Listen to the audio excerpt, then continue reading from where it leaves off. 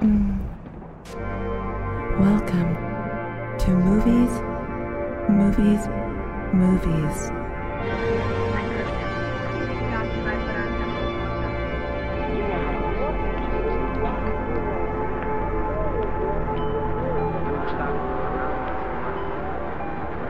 Hello and welcome back to another episode of Movies, Movies, Movies. We're right in the thick of Sydney Film Festival right now, and we have a huge show with a cinematographer, an Australian cinematographer, Ari Wegner, who shot Zola. You want to go somewhere with me? That's my place. Shut it so bad. Dear Heavenly Father, we are asking you a special prayer today. We asking you to send us And Power of the Dog, Jane Campion's new film. It seems the enemy is not what we believe.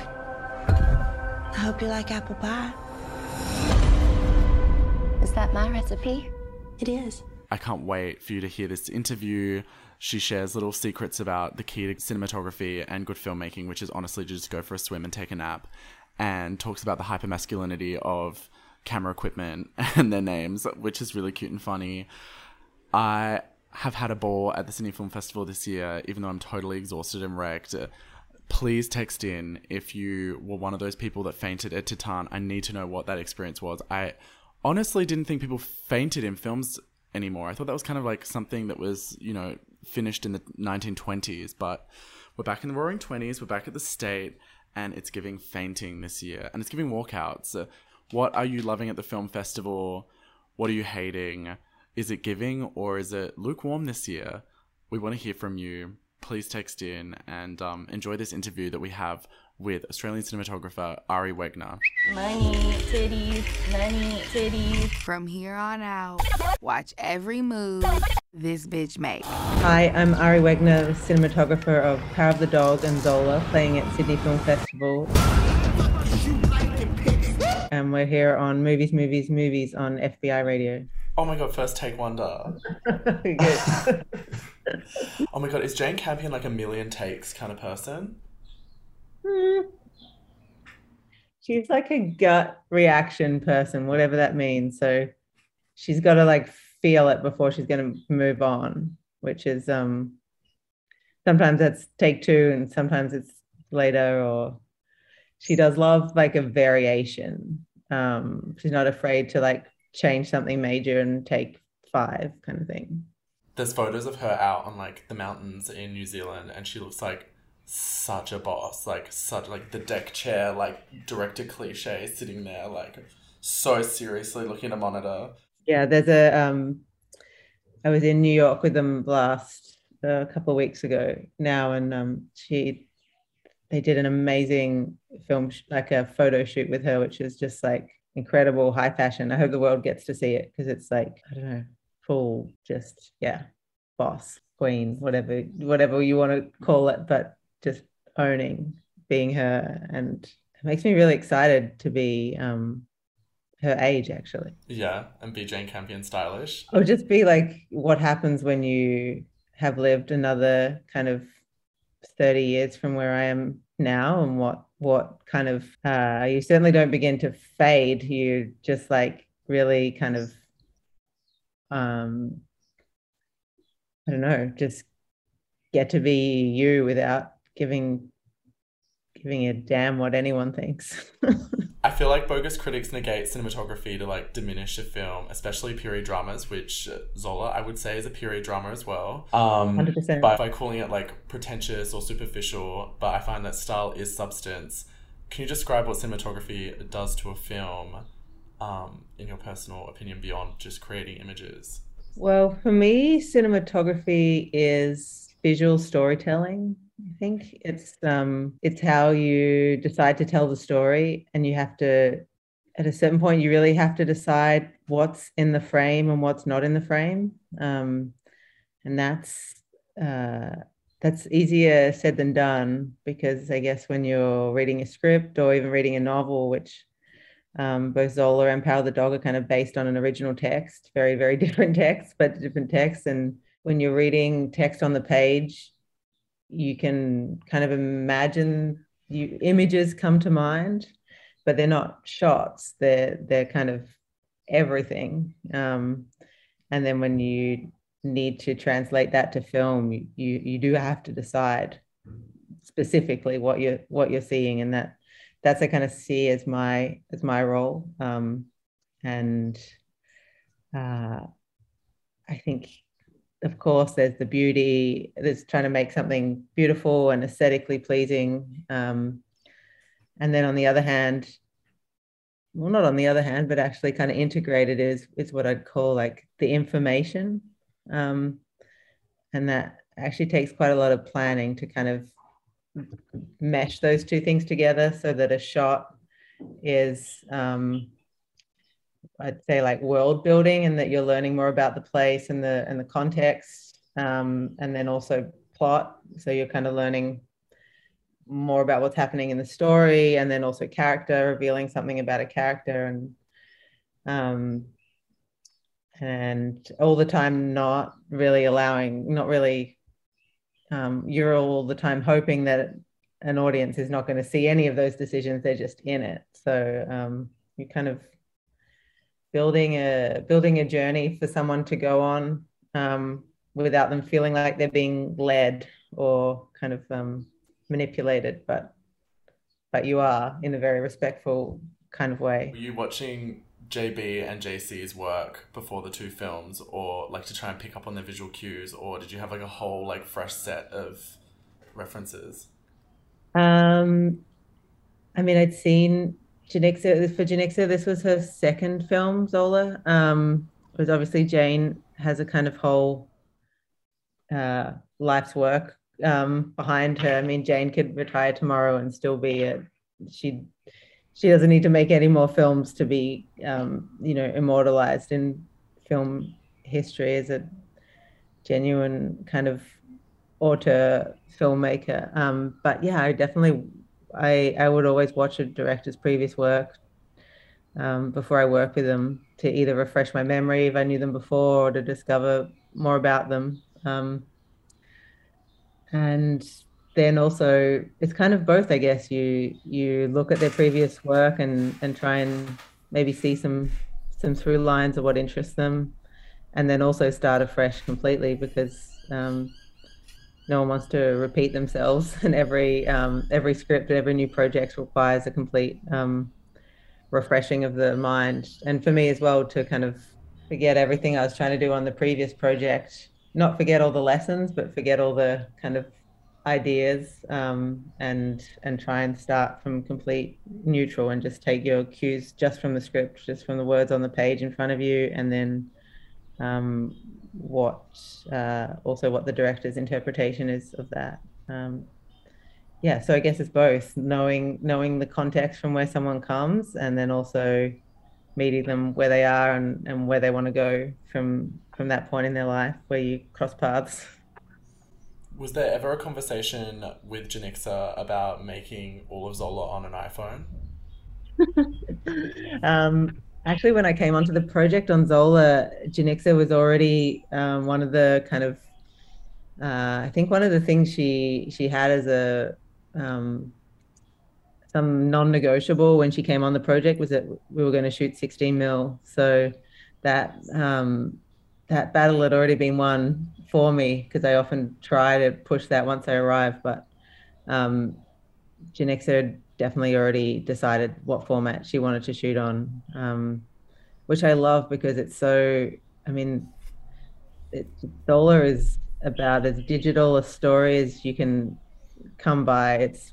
It is like a story about the internet in so many ways, and I'm so glad she went against that with this kind of old school format, because I don't know, I love 16. I love what it brings, and yeah, I'm so glad that was one of her non-negotiables. Yeah, I feel like 16 though does have a similar grain to like the first iPhone SE. There's like there's like this nighttime like dribble kind of moment that happens. Well, it is kind of in many ways like an earlier version of a low resolution. Like, it's kind of, the grain's bigger, the sensor's smaller. It's in many ways like less sensitive, less sharp. But that's what I love about it. Was there ever a time where you were like, okay, yeah, I love 16 mil, or was it just working with it yourself? I mean, it's kind of my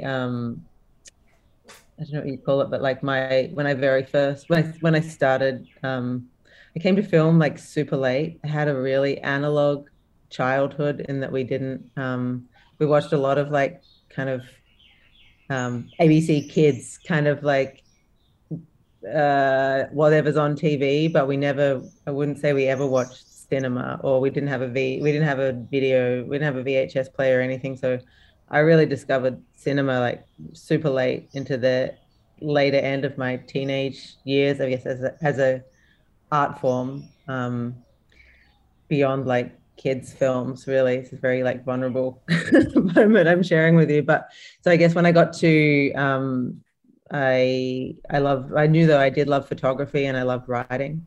And so when I decided I wanted to make films and went to film school, 16 mil is where we started. So it was very familiar for me because I was already a real like photography head. And at that point, digital cameras weren't really a accessible thing for a teenager. So I was more like in the dark room kind of at high school till the cleaners came and kicked me out at the end of the day. So yeah, 16 mil is kind of it's where I learned how to make films. And I think as well, beyond just the aesthetic of it, there's also a real discipline you have to have, because film is finite. Like the amount of film you have, you're literally counting the feet you have left. So that as well, I really enjoy in many ways, the kind of restriction. I actually love restrictions and kind of boxes and rules, because it really forces, I don't know, I think it encourages creativity, or for me anyway, that works. A restriction activates some part of my brain, which gets super jazzed by a barrier and a block and a box. So yeah, I love 16 for so many reasons, but they're not all aesthetic. They're kind of, I don't know, philosophical or purely like practical. Like you have 50 feet left, what are you going to do with it? That kind of thing. Yeah, it feels like you're going to catch like a miracle because you have to. Yeah, and then there's also things that I also love like the unexpected that happens on film. Like you're seeing it and you're hoping, you're imagining what it's going to look like, but you can't actually know until that moment's like 2 days ago, and there's no way to come back and change anything. Like it is what you've done.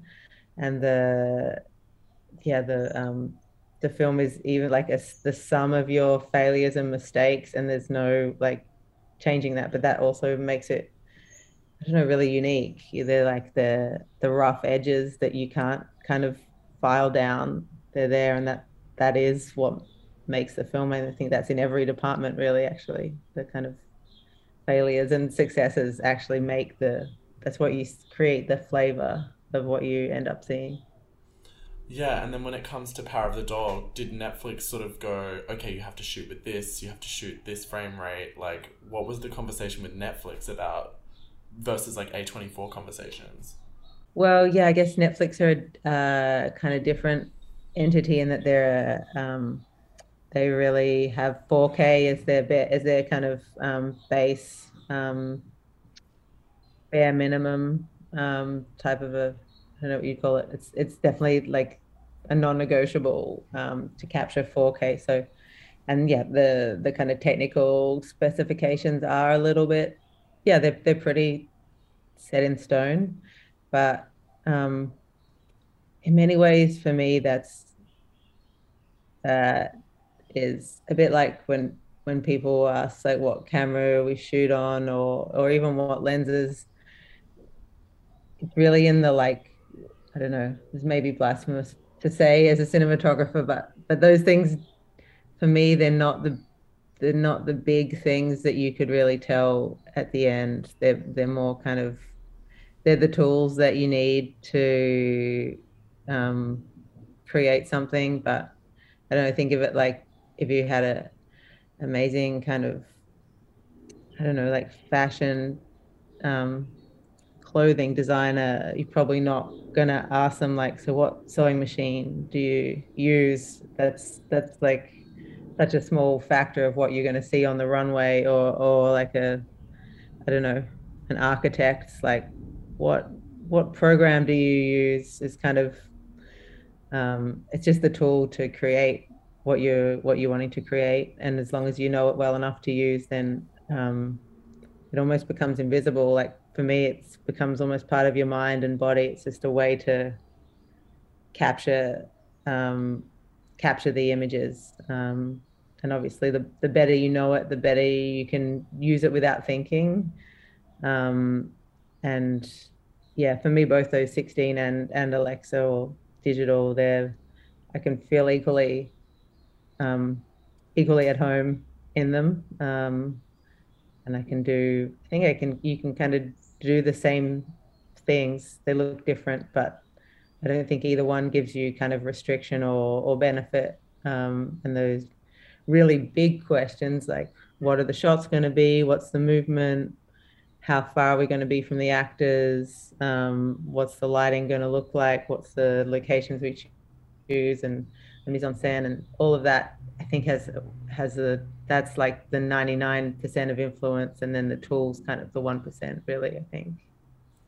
Do you think that also, like I always talk to cinematographers and they talk about it as being like a dance, and I wondered if there's like a physical flow or training that you do? There is definitely a dance aspect to definitely camera operating and cinematography. I'd say particularly with handheld and the actors. For me, when I'm doing handheld, I'm about as present as you possibly can be. Like I'm really in the movie, I guess you could say. And when you're handheld, so you can kind of go anywhere, step wherever you want and get as close or far away as you want to be. And I really enjoyed those on Power of the Dog as well. The moments of, I guess, like release from formality that you see, where the camera is with Benedict's character Phil, mostly in the kind of unguarded moments with him. And I really did enjoy that dance we had together, because you're just like I'm so in tune with another person, really, like a dance. And you're also, it's kind of a weird thing to describe, but after a few weeks shooting someone's face and body, you know what it's going to look like if you pivot around to that side, because you're kind of almost a strange like expert on the landscape of their face and their skin. And yeah, it's a very intimate experience. And yes, definitely a dance. It's two people responding to each other in a very, sometimes like a really small space or further away, or but yeah, there's a super strong connection. But and really, like, we don't really talk about it afterwards. We just like, maybe too intimate to even acknowledge. It's just like, that happened. We have a lot of like young aspiring filmmakers who listen to the show, and we always ask questions about our experience dodging industry villains, and we use the term camera bros. Like I personally remember going to afters, and there was like a group on Facebook called like Fight Club, and all the camera bros were in it, and like would have poker nights that were like gender exclusive and like just like gross.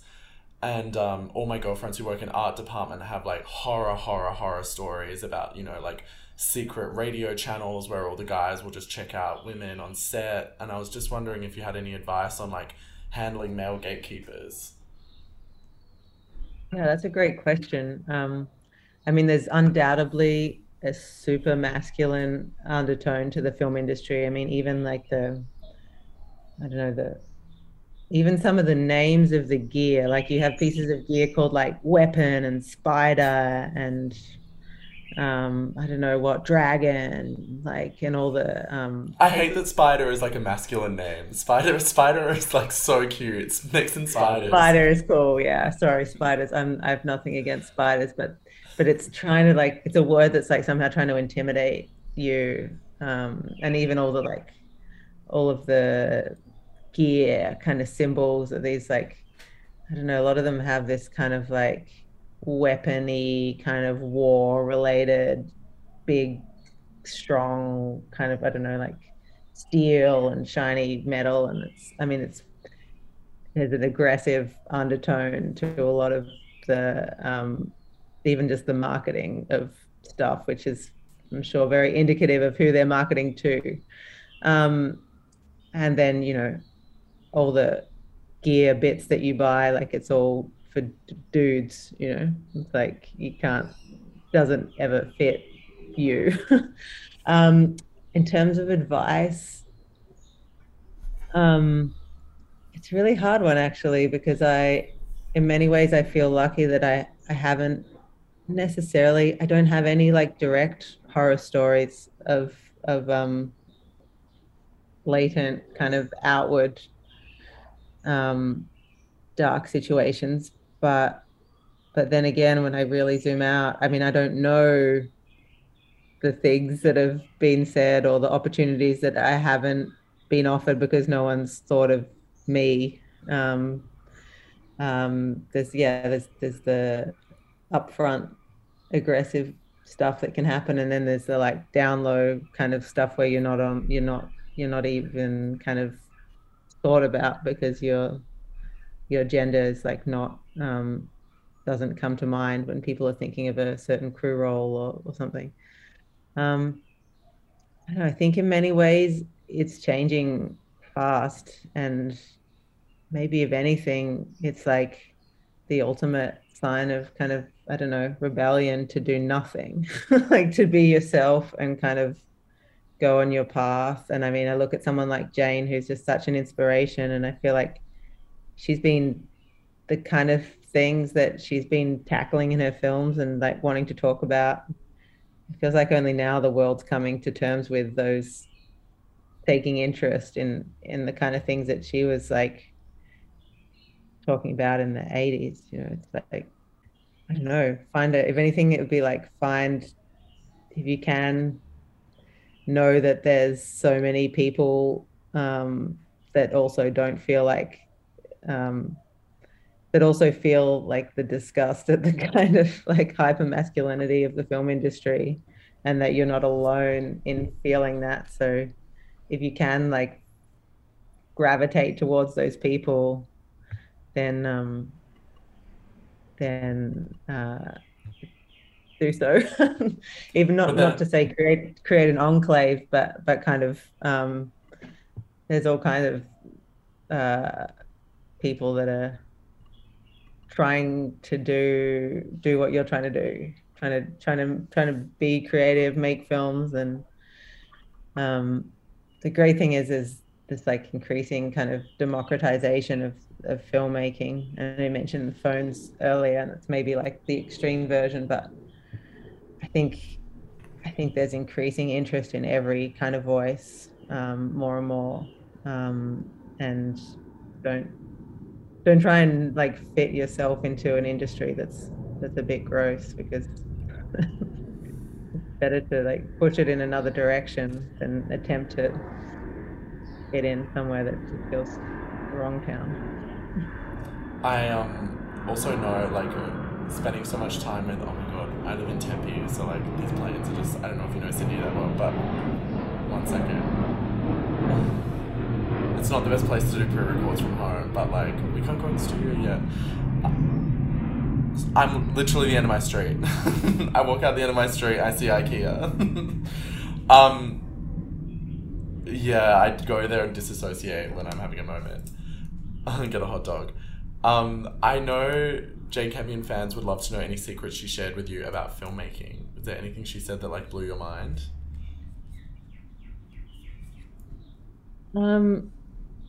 Something that blew my mind. I mean, just working with her blew my mind, because think she's just an inspiration to kind of be around. Her the way she, I don't know, the way she goes about filmmaking and the way she goes about her life are kind of super integrated.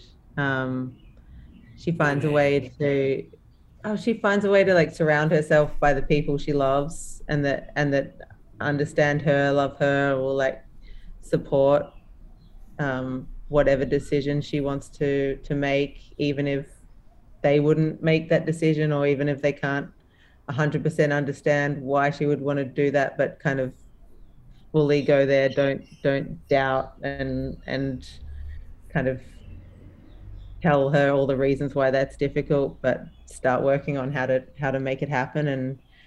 And she manages to have all those people on set, like by a process of, I don't know, vetting people or taking a chance on someone and keep bringing them back. I don't know, like our Steadicam operator, Grant, she gave him his first kind of like leg up into the film industry when he was like a kind of awkward, like, I don't know, I want to say teenager, who'd never been on a film set before. And now he's a Steadicam operator. So kind of, I don't know, like the most experienced person might not be the best person for the job. You need to find someone that is really like going to support you. And then I was so inspired by how vulnerable she is, I guess, and vulnerable in every aspect, that she keeps herself like emotionally vulnerable on set, to be in touch with the scene, which is, again, like no small feat on a really active film set, to stay in touch with that side of yourself. And then even in something like pre-production, where you're really being, as a director, hounded every day for answers to things, to have the courage or the confidence just to say, I don't know, or I don't know yet, not be kind of forced into making a decision because you feel the pressure of someone asking you, but to say, well, I'm actually going to need to get some more advice on that because I'm not an expert in cattle, or I don't know how this particular type of architecture should look. We need to do some research, so I don't know. And that was actually incredibly empowering and inspiring to hear someone like her say, I don't know, or mainly like, oh, I don't know yet, or give me some, let's sleep on it, give me some time to not kind of feel like you have to perform the role of someone that knows everything instantly. That's not the best, that doesn't make the best result. There's no like medal for fastest answer. It's more like, how do we make the best film, and trusting and kind of getting really excited by meeting experts in things and asking their opinions about all kinds of things that, of course, no one knows about, these super niche things that just particular to one project. And then on a really big picture, she's someone who has really taught me that to do good work, it doesn't mean like you just push yourself to the absolute limit till you collapse, but actually sometimes the best thing to do is to go for a swim or cook some food or have a nap. I don't know, I'm a bit of a like nerd from way back, and I think when I even like going through high school was so terrified of just, I don't know, failing exams, that I just work like cramming all night and just exhaust myself. And it's somehow like that, I think that mentality is like has stayed with me. But seeing someone like Jane really demonstrate the value in knowing that you're exhausted, or like you're not getting anywhere, that you've like hit a block, and that pushing against the block doesn't make it fall down. It just like doesn't feel great. Like, why not change something? So either go and do something else, or mainly like go outside and do something that doesn't require thinking, and chances are during that moment you'll come back, and the idea, if the idea is going to come to you, it's probably not going to come to you by forcing it out. my best thing might be to do is go to sleep. Also feels like that's a huge shift happening in the industry right now. Like there's so many people talking about the appalling standards of work, and then like culminating in the avoidable death of Halyna Hutchins. Sorry, I don't know if I pronounced her name right, but I mean, what are your peers talking about at the moment in terms of work standards? 100%. That's like at the forefront. I mean, to be honest, people have been talking about it ever since I can, remember, but not publicly. Like that's pretty much anyone you meet in the film industry. You say, "Oh, how's it going?" And they pretty much the default is like, "Oh, I'm so busy, I'm so tired." And yeah, anyway, so what's the first shot? It's like everyone's been talking about it, but for some reason, no one, maybe through exhaustion, no one's been like get together a group voice to say that it's not sustainable as a kind of lifestyle. And yeah, as we've just seen, like the most tragic consequences can also happen, people losing their lives, whether via an accident on set or driving home, or even having your life fall apart in other ways because you can't sustain your family or friend relationships because there's just like not enough hours in the day, or you come home so tired that you don't even literally have the brain power to respond to a text message. It's like, it's so awful. It's like I don't know, it's not a life. I think that's what everyone's talking about, and I do think also COVID has did have an impact in that for the first time probably in anyone's living memory, definitely mine, we all had to stop, and there was no FOMO or no thought about what anyone was doing. And once we pushed past the weirdness of not working, everyone had the time that we all spent doing not much was I think transformative for a lot of people. I mean, I feel very lucky that I actually was not had no one close to me impacted, and it feels like I feel so just like immense sadness for the amount of people that didn't come through the other side. But I think even that as well, just realizing that life is fragile, life's finite. The people close to you aren't just going to be there always, and that life should be more than hoping that at the end of this job, that's when I'll get to enjoy it, or at the end of this job, because the end of the job never comes. The jobs just keep coming, and then before you know it, you're 40 years have passed. Never got to the end of the job. So yeah, I think it's time for a big change. I think there's finally enough collective voice to actually make it happen.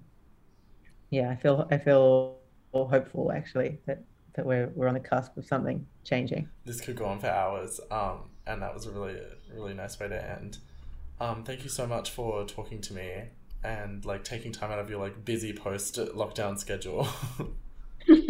No, it's a real pleasure to chat to you, and yeah, I hope anyone's interested can see Power of the Dog and Zola at Sydney Film Festival. So just like two incredibly different directors, but also similar in so many ways, just fearless, kind of creative minds who have a story that they want to tell and use whatever life experience they've had to tell it. And I think that when you have that combination of things, like it resonates really broadly.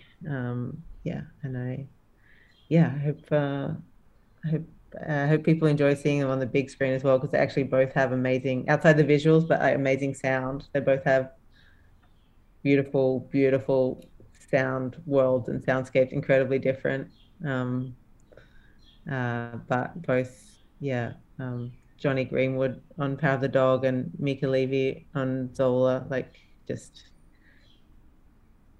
two of my favorite just artists in the world as well. And really worth seeing in a theater, I think, if you can. I know, I'm like dying for a Mika Levy interview. We've been emailing a little bit, but they're so coy.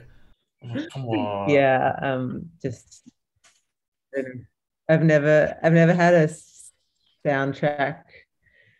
I've never seen a film so different with and without score as Zola. Like suddenly with that soundtrack, it was as if like all of the subtext that we'd been trying to get across in the visuals was suddenly like the volume and just the contrast was turned up. Just like, oh, everything I was trying to say, it is there after all. And just with sound, but with like an amazing score, can do that. That last shot and that score of them driving is so huge and so memorable. Yeah, just I don't know, I have no musical bone in my body, so I have like the utmost respect, but there's something really magical when images and music in particular go together that feels like, I don't know, levitating or something. This podcast is produced by FBI Radio in Sydney. Find more at fbiradio.com/podcasts.